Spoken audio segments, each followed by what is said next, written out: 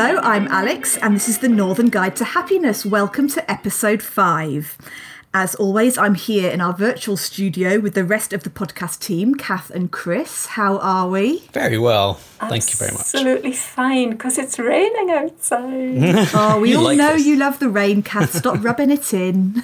Not 3 afternoons in a row, though. What is going on? What is going on with this weather? It's May, and we've had hailstones, we've had sleet, we've had torrential rain, we've had thunder, lightning. I think Kath's had a word. Yeah. With the weather fairies. With whom? With the weather fairies. Oh, okay, the weather weather fairies. fairies, yeah. I'm well pleased, Yeah. yes. I have fairies at the bottom of the garden. Yeah. Well, I've entered the brave new world of foam soundproofing. I don't know whether I sound any different to the listeners, but we'll soon find out. They were probably thinking that there's a quality to the sound of Alex's voice. It's so much richer, and I can't quite put my finger on it. Now they know. Do you reckon? Yeah, you're showing the rest of us up as well. I hope so. I'm almost professional now. I've got soundproofing. What's everyone been up to? I was all right. So I was judiciously taking a step back there, so I didn't jump in and repeat the fiasco from last week. So I don't know. Kath, what have you been doing? Oh my goodness, on the spot. Good grief. I've been eating too much cake. Oh, there's no such thing. There's nothing wrong with that. Nothing wrong with that at all. Yeah. I have discovered cake in a big way. So today's was rhubarb and ginger. Extremely nice, with a very nice pot of coffee. So that was my afternoon treat. Excellent. In the sunshine, and then it started to rain. Well, that's highly relevant, Kath, as we'll discover later after we've heard from today's guest. So I'm just going to seed that little tease for what's coming next week. Come on then, Chris, what have you been doing? Well, I've had the novel experience of a house to myself for the last couple of days, Oh. which has been... Did I enjoy it? How's that been for you?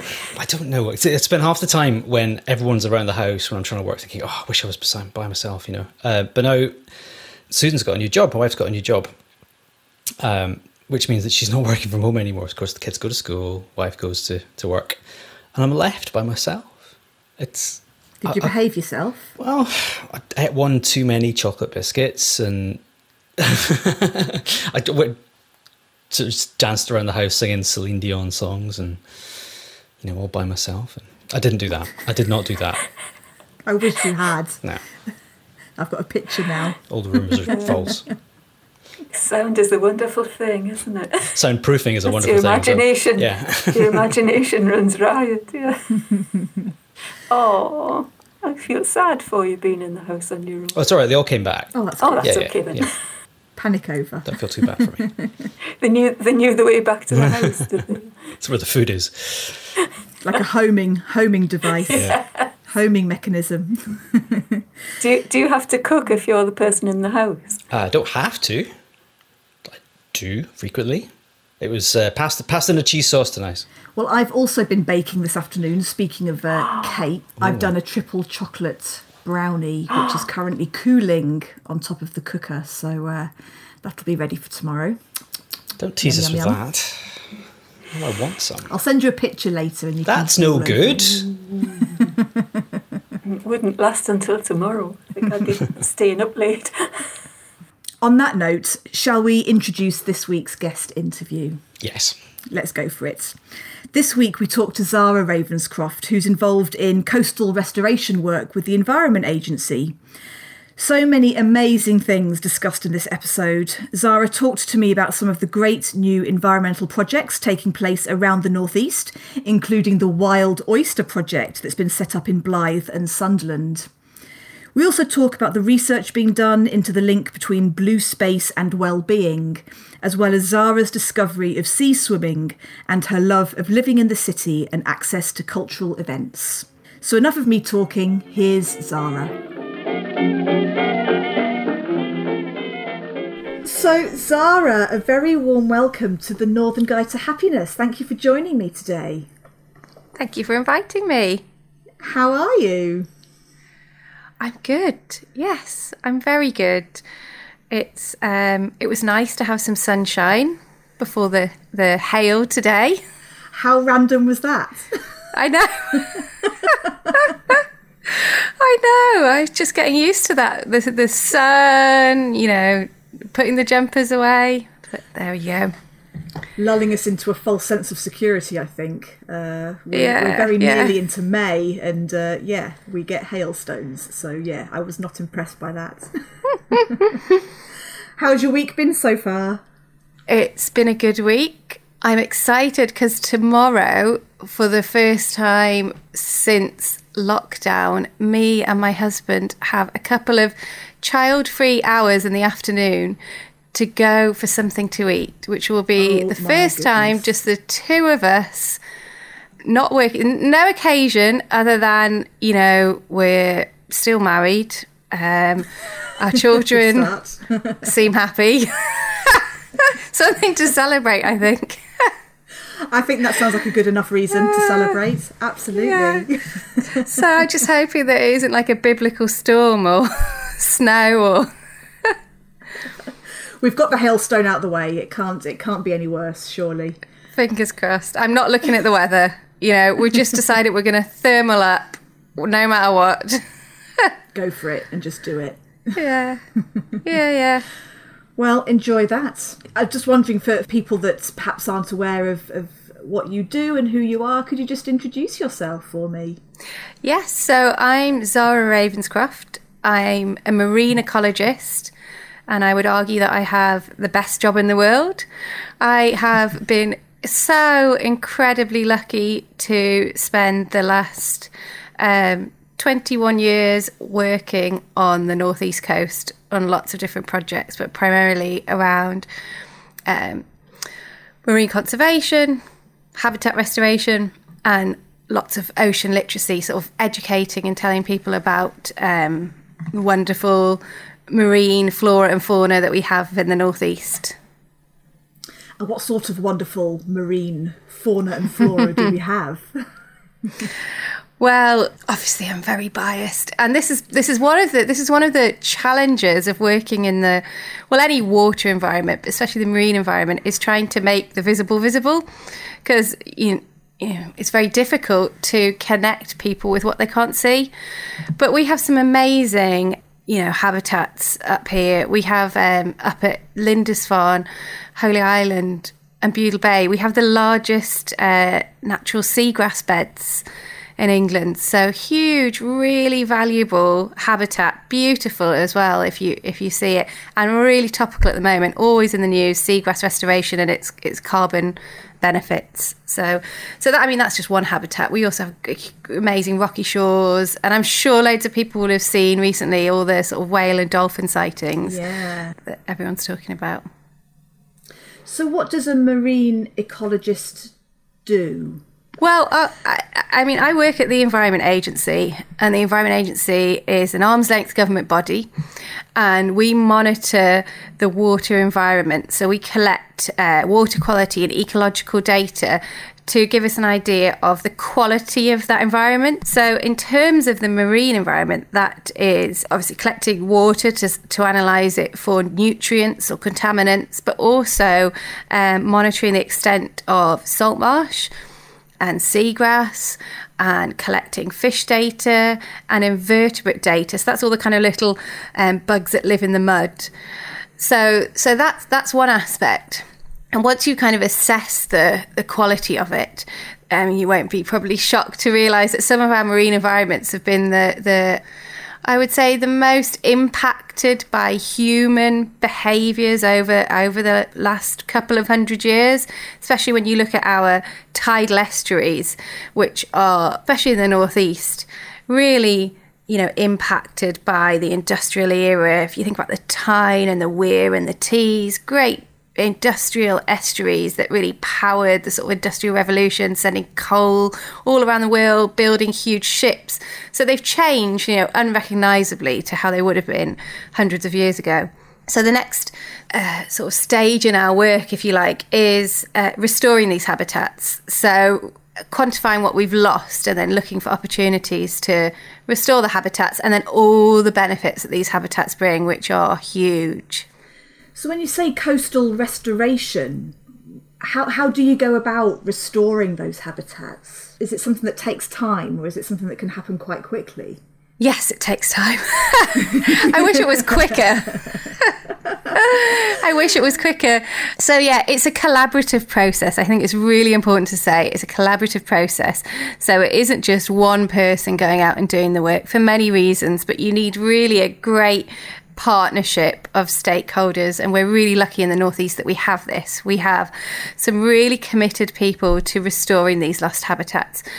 So the habitats we're looking at in the Northeast, and the ones that have really got a lot of focus at the moment, are salt marsh, which you can see in urban areas. If you're walking along the weir, you'll see little pockets. Even if you go in the Tyne and you look at the sort of concrete edges, the little plants you can see growing out between cracks in concrete or just above the sort of rocky shore tide line. Quite often these are the salt marsh species.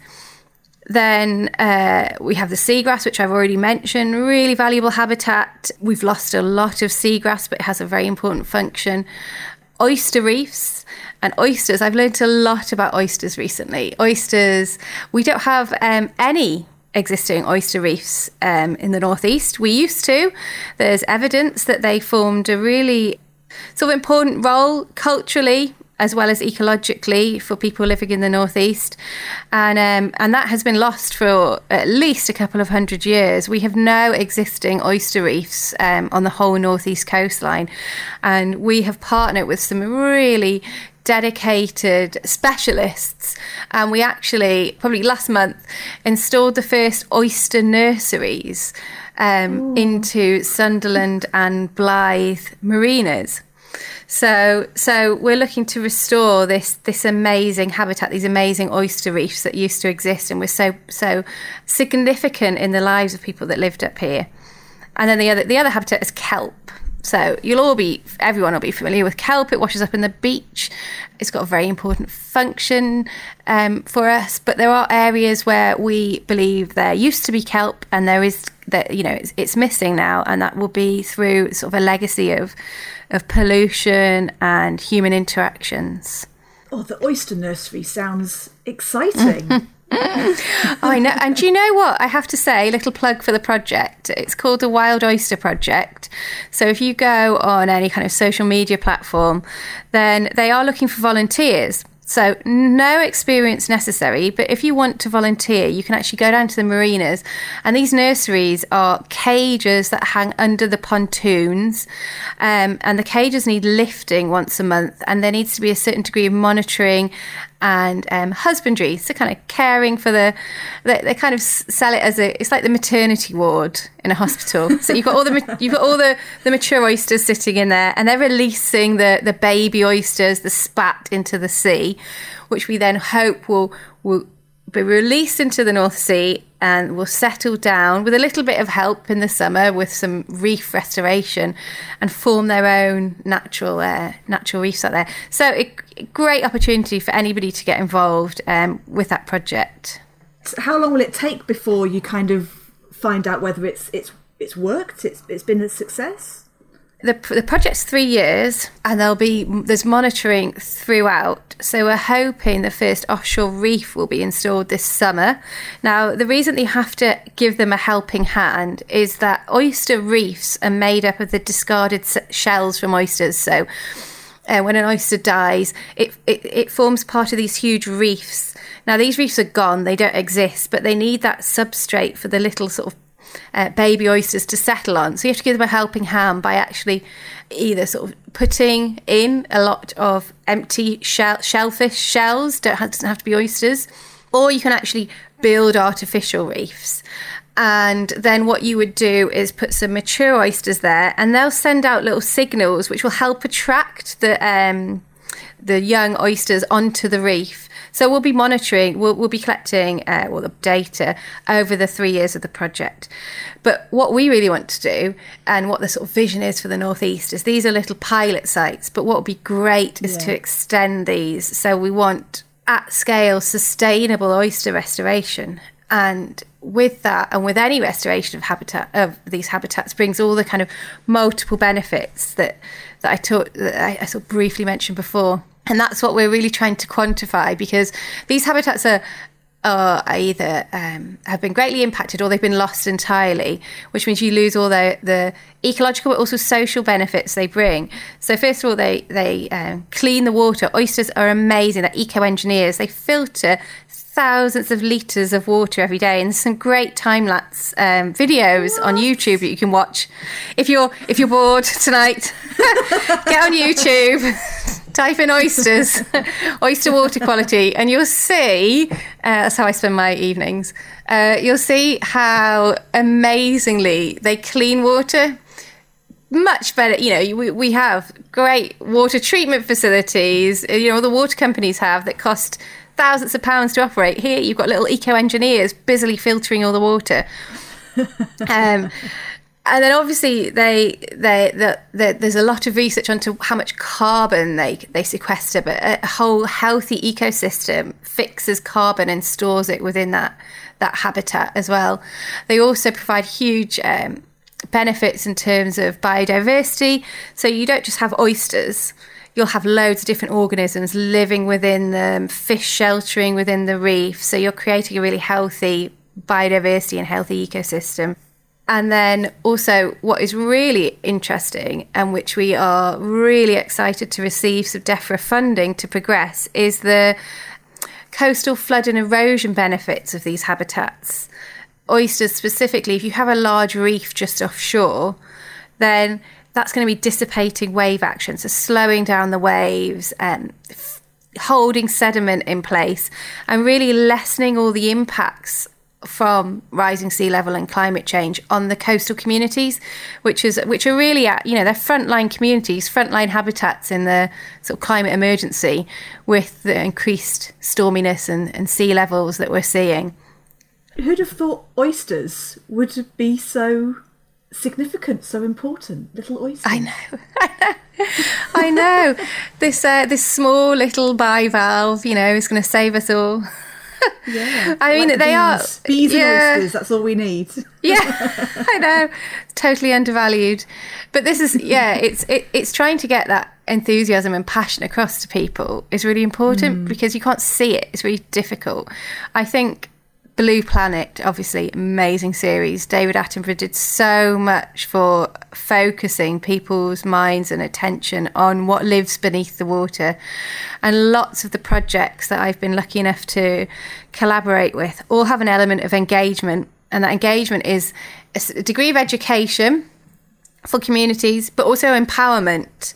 So you're empowering communities to become invested and understand all these amazing facts and about these habitats. So then the need and the want to protect them and restore them really lives with the people who are going to see the benefits from them. It's the people that live on the coast. Yeah. Is it something that you've always wanted to do? Yes, I think so. I remember when I decided, I was like, I want to be a marine biologist. And I think I was either, that was when I realised I wasn't going to be a prima ballerina or, damn. I remember must have been picking GCSEs or A levels, and I decided this is what I want to do. So it's going to inform the choice of subjects I pick. And I spoke to my dad, and he was like horrified, and he rang back to tell me that he spoke to a lot of people, and there were only 3 marine biologists in the whole world. And I had to pick a different career. I still remember that conversation, how ridiculous it is. Says the guy who's a fashion designer. So luckily that didn't sort of put me off, and I was really lucky. Yeah, I was really lucky to be old enough, I guess, to get into a university where we didn't have university fees, and we could, I had a full grant. Those were the days. I don't think we realised how lucky we were then. Yeah, so I got to pick a subject that I was passionate about, study it with great lecturers, and Liverpool, amazing city. You must have been there around the same time I was there, because I was at Liverpool as well doing Egyptology, very similar to you in terms of subjects. There's not many Egyptologists out there, but that's what my husband did. Yeah. Yeah. That's so funny. Yeah. So yeah, a fusion of, in my sort of university accommodation, was Egyptologists and marine biologists. Great combo. Sounds like a great party. Yeah. Quite a distracting city to study in, though. Absolutely. Yeah, I can vouch for that for sure. Yeah. So yeah, very lucky to have had those opportunities. It is tough for people wanting to get into this field now. I think really difficult. Quite a few of our interviewees on our Geordie guide and our Northern guide as well have talked about the importance of the sea and the love of being close to the coast, and how here in the northeast we've kind of got the best of all worlds. We've got great urban centres, we've got a wonderful countryside, and then we've got a fabulous coast. Why? I mean, you might not know the answer to this, but why do you think that is? Why do you think people have such a strong desire and connection to be near the sea?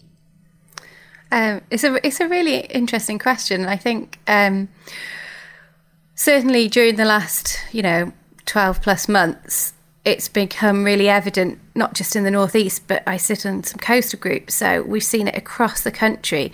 As soon as lockdown restrictions lift, everybody flocks to the coast.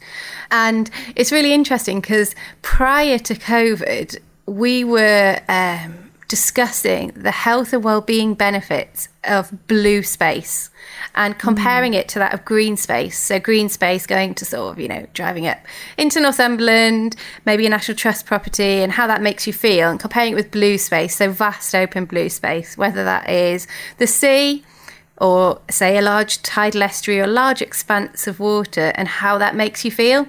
And there's some really interesting academic research out there which shows that your well-being is greatly improved when you're at the sea. When you're in nature, it's greatly improved. But when you're actually in blue space, it's much higher. The feeling of well-being, much higher, much greater. And there's actually been some really interesting research where they looked at pain. So people who'd recently had dental treatment and then monitored their pain levels, whether they remained like an urban environment, went to green space or blue space. And in blue space, the individuals appeared to experience less pain. So not only is it well-being, but it has health benefits as well. And I guess it's something we know we've known this for a long time. People have always sort of flocked to the coast for medicinal purposes, if you look at, historically. But we're looking at that now and really looking at the benefits that can bring to society, especially when we have so many issues around health and well-being, and also access as well. Blue space. And we found this in between the various COVID lockdowns we've had. Blue space is really accessible for a lot of people. It's usually a lot of blue space you can access from quite densely populated areas, so it's easy to get to. So it's more accessible for a more diverse range of people. So it's great, but what we have to realise, with all these benefits, also comes the responsibility of managing the impact on the environment of all these sort of hundreds of people flocking to the sea. I think it's brilliant that people want to go there. I think it's brilliant that people experience this wild kind of nature. Like the sea brings me so much pleasure, but I also find it terrifying. It's the power of it. So I think it's brilliant that people are accessing it. And then it just becomes about how we manage that and how we educate and how we get people to protect it. And, we've all seen pictures of sort of the impact of people accessing nature parks, the coast, and the sort of litter that can be left behind. So what can people do then to help? I mean, other than picking up litter and taking it home, what can people do to look after the coastline? Is there anything that people can do on a sort of small scale? Well, again, this is a really interesting question, and it's one that comes again and again about what you can do, how you can protect the sea, how you can sort of contribute to climate the climate emergency. What can I do? What can I do? People are always asking, and there's lots of little lifestyle changes you can make. But really, what we're trying to look at is the sea, and the sea has a different value to all of us. So for me, it's very deep. It's a value about, I'm really interested in the habitats and the ecology and the wildlife. That's my value. The value to somebody else might be it's somewhere to go on a day out. It's somewhere to go and have fun. Value to somebody else might be it's their livelihood. They depend on it for their, to live. And so it goes on. And each one of us will have a totally unique relationship with that habitat. And it's understanding your unique relationship and then what you can do to help protect it. And like you mentioned, litter, not being really aware of how much plastic and consumable products you use, which a lot of them actually do end up in the sea. And once they're in the sea, almost impossible to get out. They're breaking down, they're creating microplastics.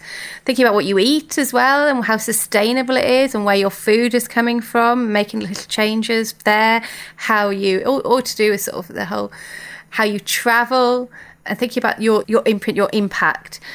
But as well as that, there are also loads of ways when restrictions fully allow to get involved with some of these projects. And if you do really have an interest to get out there and get involved, and we've got some amazing coastal partnerships in the Northeast with really dedicated, passionate people at the heart of them. So I really recommend, I can reel off a few. There's the Berwickshire and North Northumberland Coastal Partnership, the Durham Heritage Coast, Groundwork Northeastern Cumbria. I mentioned the Wild Oyster project, which is the Zoological Society of London and Blue Marine Foundation are managing. Who have I missed? Seascapes. There's a great project based on the Tyne to Tees. And then you have also all the Rivers Trusts involved. So many opportunities for you to contact these organisations and get involved, whether it be recording wildlife, monitoring habitats, collecting litter, lots and lots of different ways to get involved. Fabulous. And I think, again, in a few of our podcasts, a few people have talked about the power of communities and volunteering and getting involved as far as, bringing happiness to yourself as an individual volunteering, but also to the wider community. So I think, that's really, really helpful that people can perhaps get signed onto those projects if they want to get involved in that way. I think there's a whole movement around green recovery. So how we recover, and it's a word that's used, it's being used internationally, but in this country, it's all about green recovery. How do we come out of this global pandemic better than how we went into it? And already there's been so many sort of behavioural changes, and people won't probably go back to the norm, how they operated before. So how do we... And we've got a global pandemic going on, which is really dominating everything in the news at the moment. However, outside of that, we still have a climate emergency, a biodiversity crisis. So how do we integrate that into the recovery plans from this pandemic? And how do we look for all the positives? And there's so many positives, I think, that have come out, and so much to build on, so much opportunity there. Yeah. This podcast is all about happiness. Does your work bring you happiness, Zahra? Yes, it brings me immense happiness. I mean, I constantly don't feel like there's enough hours in the day. I get frustrated by the pace. Sometimes we need to do it all now, but actually stuff is happening at pace. When I reflect on a few years ago and the projects we had and the investment we had, to where we are today with millions of pounds worth of investment and sort of government focus in this sort of area of work, then it's absolutely huge. So it brings me huge happiness, and I'm really lucky. I really love telling people about my work. I love talking about the sea. I'm one of those people, I have to say, who in the last few weeks I've done 3 now sea swims at some my goodness. really no I can't. Oh goodness. Oh yeah, I mean, I did see them, and I kept seeing lots of pictures thinking, these people are all crazy, and I've done 3 and it is addictive. It really is. How do you find it then? Yeah, it's addictive in what way? How does it feel? It's like my husband actually said to me, I don't think your husband. Well, he's like, I don't think I'm on board with you doing this. And I was like, oh no, I usually sneak out and I'm back in the house before anyone wakes up. He's like, you're just too happy and annoying. When you get back and you're bouncing off the walls and, full of energy, even though you've got up at some ungodly hour to go swimming, at sunrise. So I get it. But I'm also a kind of person that gets really involved in a fad. It's about, I'm really into scuba diving. Oh my God, my life isn't worth living if I can't scuba dive every week. And then one day I'll stop and never do it again. So this might be the latest fad. And probably next year I'll be excited about something else. So you mentioned there that you come back bouncing all happy. What's that feeling? When you think of happiness, what do you think of? I think, I have actually been thinking about this a lot because I was discussing it with friends who've been wild swimming for years, a lot, prior to COVID. And what is it? And I think it's just in that moment when you're stepping into an absolutely freezing sea, it kind of grounds you, and it's probably like a form of meditation. So you're in that moment, it's freezing, you're looking out to sea, which is immense, huge, powerful, and it is, I guess, some form of meditation. And I've tried. I just don't think I have the patience to be one of those people that can meditate and sit there and find time. We're like, oh yeah, that looks really good. The people who do it say it's really good. But whereas this is like an instant kind of hit. You can't help but focus on the fact that you are so cold and you're walking into the water and oh my God. But it kind of grounds you for a moment. Then you come out. And the energy level you have, it's like you've just, someone's injected you with 8 hours sleep. It's just amazing. You come back and you think, oh God, I'm going to crash this afternoon, try and sneak away from my family for a nap, which is, I've got 3 kids. Impossible. That's like the dream. Yeah. It's the holy grail, sneak away for a nap. So yes, the feeling is like an injection of kind of 8 hours sleep, which I think any of us could do with. And it just sort of everything, it just uplifts your mood for that day. And I think the contrast is, and I'm very new to this, so I've only done 3 wild swims, so I'm not an expert, and there's lots of amazing books. That's 3 more than me, so but you run, you see, and I think you get a real good buzz from running as well. And I think sometimes doing something physical, even if you're really, really tired, the benefits are huge. And that day that you do have a lie-in, or you kind of have a lazy day, sometimes you feel so much worse and your mood levels are low. But if you actually are fortunate enough to be able to get out and do something, it can sort of provide you with that energy to keep going, which has been, I must admit, I struggled with motivation in the last 12 months, sometimes really struggled. Yeah. Being trapped in the house with 3 young children and trying to work full time has kind of really been challenging. And so while we're able to at the moment, then I'm taking advantage and trying to get out and do some things. Just the odd little thing that kind of does give me that energy and that feeling of being alive again, which I think we probably all struggled in our own ways over the last 12 months with those feelings of like just lethargy and yeah. It's funny when you kind of think about what you were doing beforehand and how did we fit it all in, all the kids after school clubs and, as you say, doing things for yourself as well when you can, and just running around, going here, there, everywhere, juggling work and all sorts. It's just, I think, this last year, I don't know, I'm often in my pyjamas now by kind of 7 o'clock in the evening. So I'm like, the thought of then going out in the evening, I'm like, oh no, thank you. Yeah. I think it'll be hard to, kind of get back to anything near those levels again. And that's not necessarily a bad thing. No, I don't think, I think it's a really interesting, I think your podcast will raise some really interesting discussions, because what brings you happiness, what brings people happiness over 12 months ago for that individual might be very different to what brings them happiness today. And that's changed quite a lot, and people have really, we've really reevaluated, do we want to go back to how we were before, exhausted, running around? I miss the social interactions with people on a personal and work level, and I feel like that can kind of sometimes fire you up.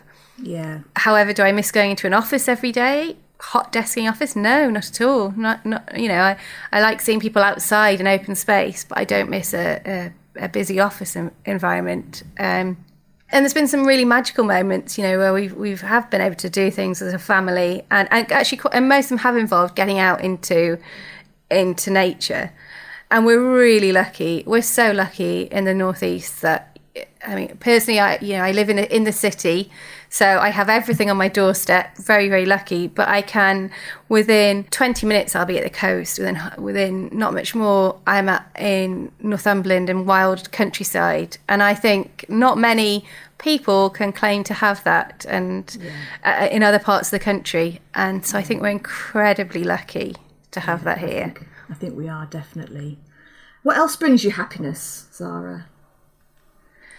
I think I touched on it just before, saying that I live in the city, and it's a constant sort of ongoing debate that we have about living in the inner city, because you don't have that space you have. My husband grew up in the countryside, and we love going to stay with his mum. It's idyllic and the children love it.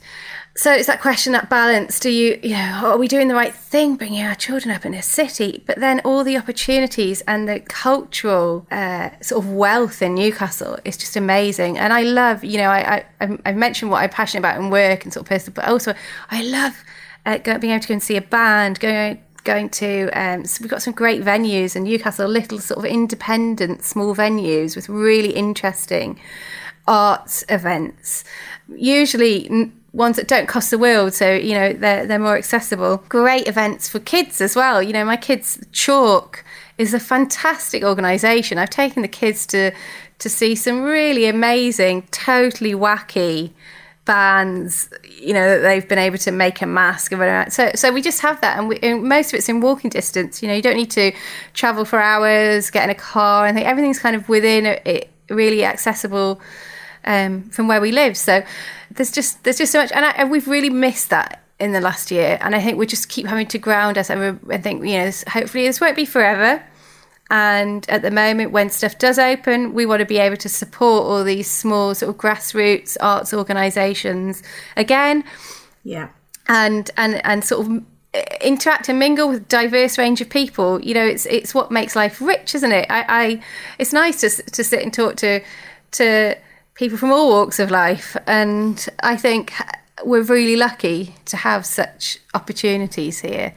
And I've had some really interesting conversations recently, actually, about arts and culture and the role that arts and culture have to play in the climate emergency or protecting habitats, because as a scientist, we're not necessarily the best people at communicating the work we do. And how do you integrate that in with arts and culture and reach more diverse audiences? Because really that's the success of a project, is reaching everyone, not just the usual sort of suspects, which I have to say, the people that will engage in kind of conservation projects are primarily white middle class. So how do you use arts to reach a wider audience? Totally digress from your question. Sorry, Alex. No, that's absolutely... Well, actually, we were going to talk a little bit, weren't we, about being a woman in a STEM subject, encouraging more diversity within science, technology and maths careers.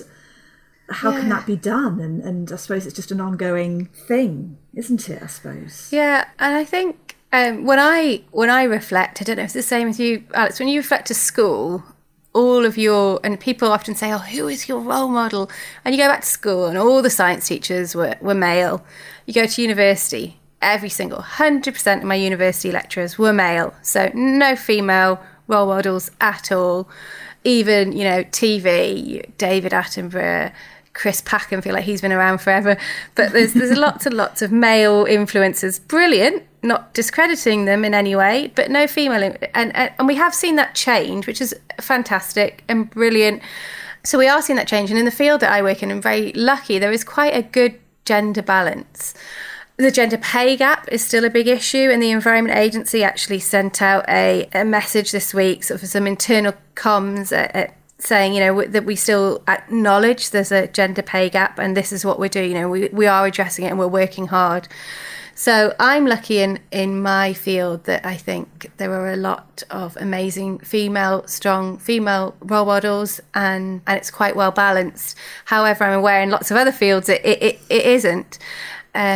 Diversity issue at the moment, I think, is around race and how this sort of the ecology, conservation, natural sciences, environmental science sector is very much white middle class. And this is a huge problem, I think, because we're never going to successfully tackle these global issues from one perspective.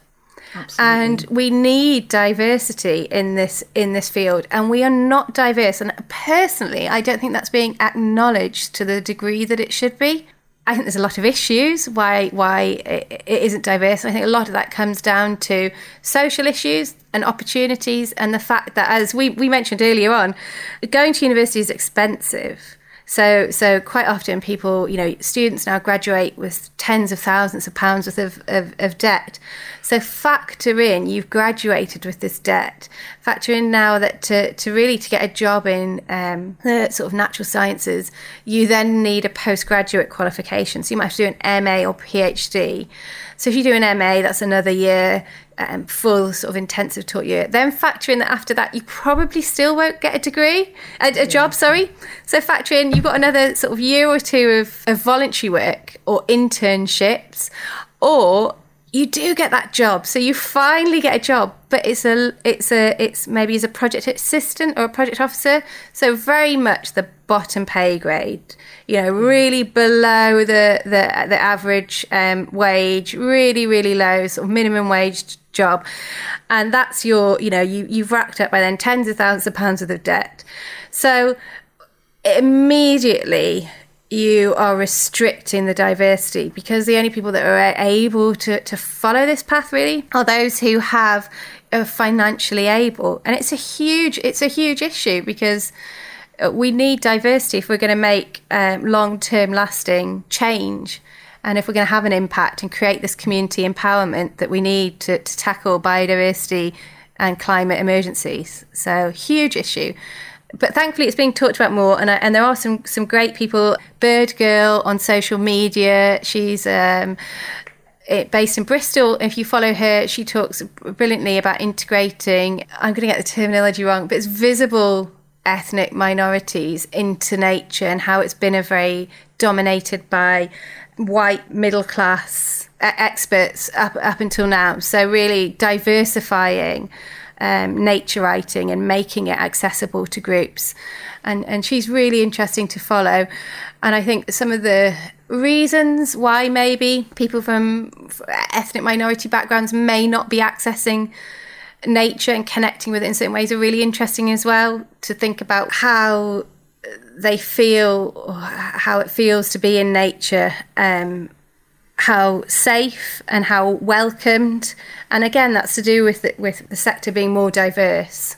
So I'm probably rambling now, but it's a really big issue. And I really think that the arts and culture sector are taking it, really, really taking ownership of this and making some great headway. However, natural sciences, I think, are lagging behind quite a lot and have a lot of catching up to do.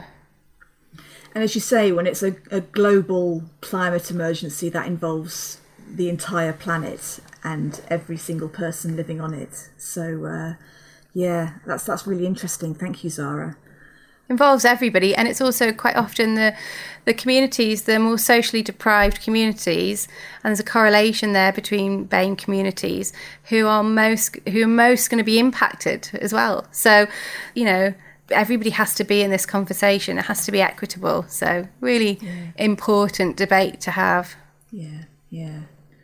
How do you know when you're happy, Zahra? You've mentioned the word happiness, and you've talked about things that bring you happiness. How do you know when you're happy? Good question. I know when I'm grumpy is when I haven't had enough sleep. I'm one of those people that get really ratty. I need sleep. So how do I know I'm happy? I know I'm happy when I've had a really good night's sleep. I know that I'm happy. I feel very blessed to have my family around me. So that's my children, my husband, but also I live in the same city as my mum, my sisters. So that connectivity is really important. So I feel happy knowing that I have all the people around me, close by. And that's sort of, it's that warm kind of feeling of knowing that even though, we might not have seen each other face to face a lot, you kind of have this blanket around you of this friends and family of community that's kind of around you. Yeah, I'm not articulating this very well. Ask me a question about science. No, not articulate. It's really difficult I find it's a difficult question. It's like when if you haven't seen someone for a long time, and then you catch up with them, and it's like you've never not been with them, if that makes sense. And it's it doesn't feel awkward, and there isn't that weird feeling that you haven't seen them for a year. But yeah, I know what you mean. Yeah, it's a hard one. Yeah, it's that buzz that you get from chatting to somebody as well. And I think we probably all struggled when you first saw people after this second lockdown. You'd see somebody go, "Oh, hi, how are you? All right, what have you done? Nothing." And they'd have an awkward silence of, "Oh God, I've forgotten how to communicate. What do I say? I've forgotten how to interact with humans." But then you're right. Then it comes back. And then you have a brilliant sort of interaction, and you come away and you feel full. I think that's the feeling. Maybe the happiness to me means feeling full of what, I don't know, but full of, you just come away and yeah, you feel enriched, and it doesn't matter whether that's bumping into somebody in the park, or we haven't really done any socialising recently, but previously socialising, or just, those little human interactions that make you feel full, make you feel happy, an interesting conversation, hearing someone's news or non-news is just, that's what sort of makes you happy. I like that description, yeah, feeling full of joy, full of, richness, whatever that may be. Thank you so much, Zahra, for talking to me today. I think I was blown away when you told me in our pre-recording chat about that kind of correlation with blue space and well-being. I thought that was really interesting, and kind of makes sense when you then speak to people on the podcast about their desire be near the coast and why it kind of makes them feel good.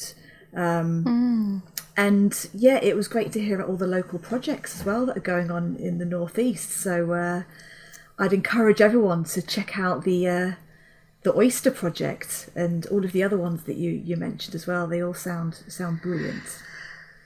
So much going on. Yeah, I've probably missed out. That's only a snapshot. There's so much going on. Which is great to hear as well, that in the northeast that there's all of this stuff going on, and it's all good work. So many dedicated people who are really passionate up here. And I think from anybody visiting the Northeast, that comes across really strong, and that desire up here just to get on and get it done, which maybe doesn't exist everywhere around the country. We probably assume it does. But just to, we've identified an issue. We really want to do our best and work together and try and solve it and try and get things done, which is a fantastic atmosphere to work in. It really is. And I think it's probably one of the things that the Northeast is renowned for and should feel very proud of, having that real collaborative philosophy. Well, thank you very much, Zahra, and nice to talk to you. Thanks, Alex. I really enjoyed it. Thank you. Thank you. So that was Zahra. What did people think? She's a very enthusiastic person, isn't she? She is, yeah. Fantastic. I was with her every step of the way, even though I didn't fully understand the field that she... It's not a field, really, is it? It's a lot of water. It's a very wet field, Sorry, that one wasn't.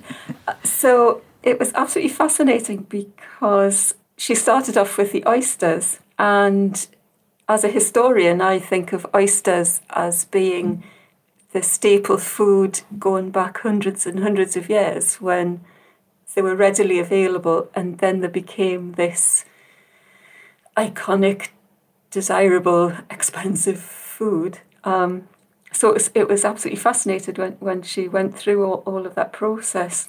And the idea that we're a nursery for octopus. I know. It was just, I had the idea of them with little nappies on.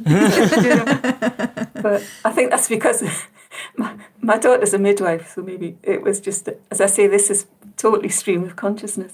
But quite coincidentally, I've been I had a book recommendation about octopuses. And apparently octopuses can get their own back, and they're very intelligent creatures. So they can actually, if they're put into an experimental environment, they can learn what the scientists are trying to achieve, and they can fight back. So on the one hand, I was listening to oysters, and then in the back of my mind was this amazing stuff about octopuses, and it made me think, nature's such an amazing thing, isn't it? And we think we're superior, but actually, I think we're not. We ought to be a bit more careful. Absolutely, yeah. Nature is a wonderful thing. Yes. Thank you, Kath. All of the little babies. Yeah. So that reminds me you, of Chris? Yeah, that talk about oyster nurseries reminded me of listening to a tape of the poem "The Walrus and the Carpenter," which we listened to in the car, which actually is really triggering. It's I don't know if anybody else knows the poem about what happens to the oysters in the end of the Walrus and the Carpenter, but I'll leave people to discover that for themselves if they don't already know it. But man, listening to Zahra was great. It's lovely listening to somebody talk about their job when they really, really love their job. I mean, really love it. Yeah, it really came across, didn't it? Oh, yeah. Totally. So yeah, real hat off to Zahra there. I'm glad you found your vocation. And she was very good as a sort of careers advisor, wasn't she? Or, go for it and really give it a try. And sort of speaking really clearly about the issues about facing STEM subjects at the moment with diversity in particular was a real kind of call to action there. So I was really glad you said that. But overall, yeah, the whole thing about what she was talking about blue space and getting near to the seaside is absolutely right. Sort of called back to just this thing you've got in your head about the restrictions are relaxing. Let's just get to the seaside. Well, why the sea? It's quite often very windy and blowy and cold around here, but you still go because it's lovely, and particularly if you're getting into the water like she was. But it just reminded me of all those holidays that we used to have, going rock pooling. In fact, the last time we went rock pooling was, I can't remember which birthday it was. It was my daughter's birthday, and we took them to St Mary's Lighthouse. And I don't know whether they're still doing it at the moment, but they did a rock pooling party for her. So we kind of all went out with our buckets and our nets, and we collected whatever we could find. Tons of really interesting stuff, and then we took it all back to the lighthouse. And somebody a little bit like Zahra kind of sat everybody down. We all had a look at what was in each other's buckets and talked about the natural history of it all. And it was beautiful day. And then we had fish and chips by the lighthouse, and it was just astonishingly good. So yeah, we are so lucky, aren't we, to have such a fantastic coast around here. Yeah, and when she was explaining all of that, it just seemed to make perfect sense when we've spoken to so many other people on the Geordie Guide episodes about this just desire, yes, to be by the sea.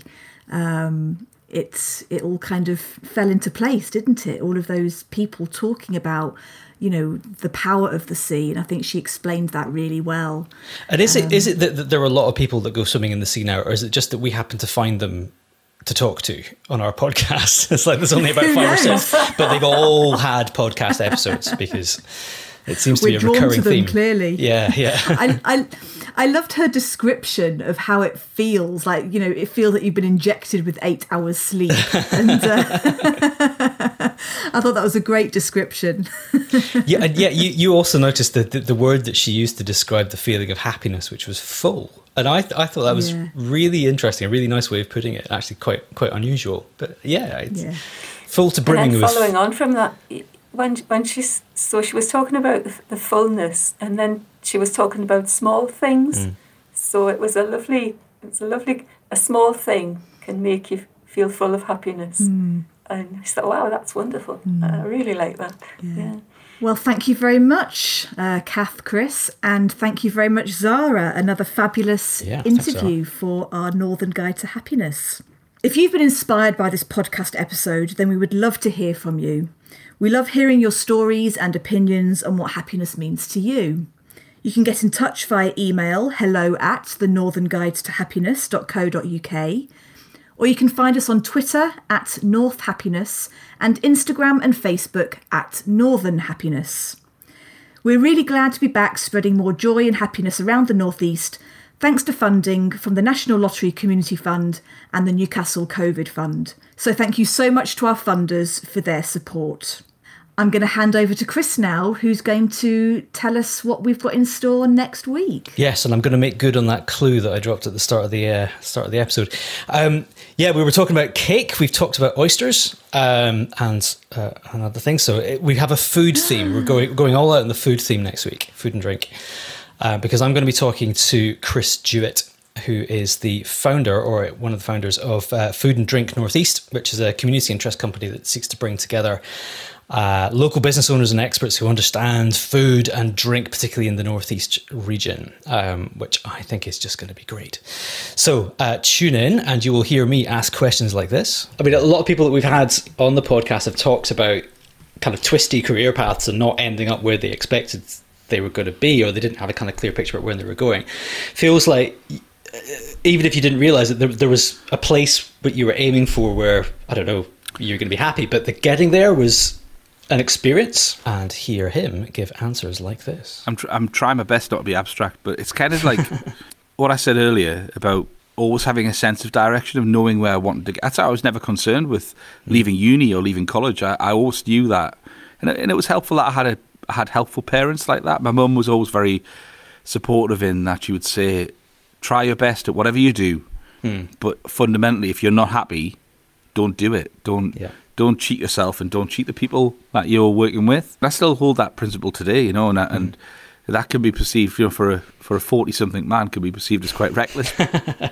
Thanks, Chris. I'm looking forward to that one, because food and drink is one of my favourite things. So looking forward to that one. Thank you.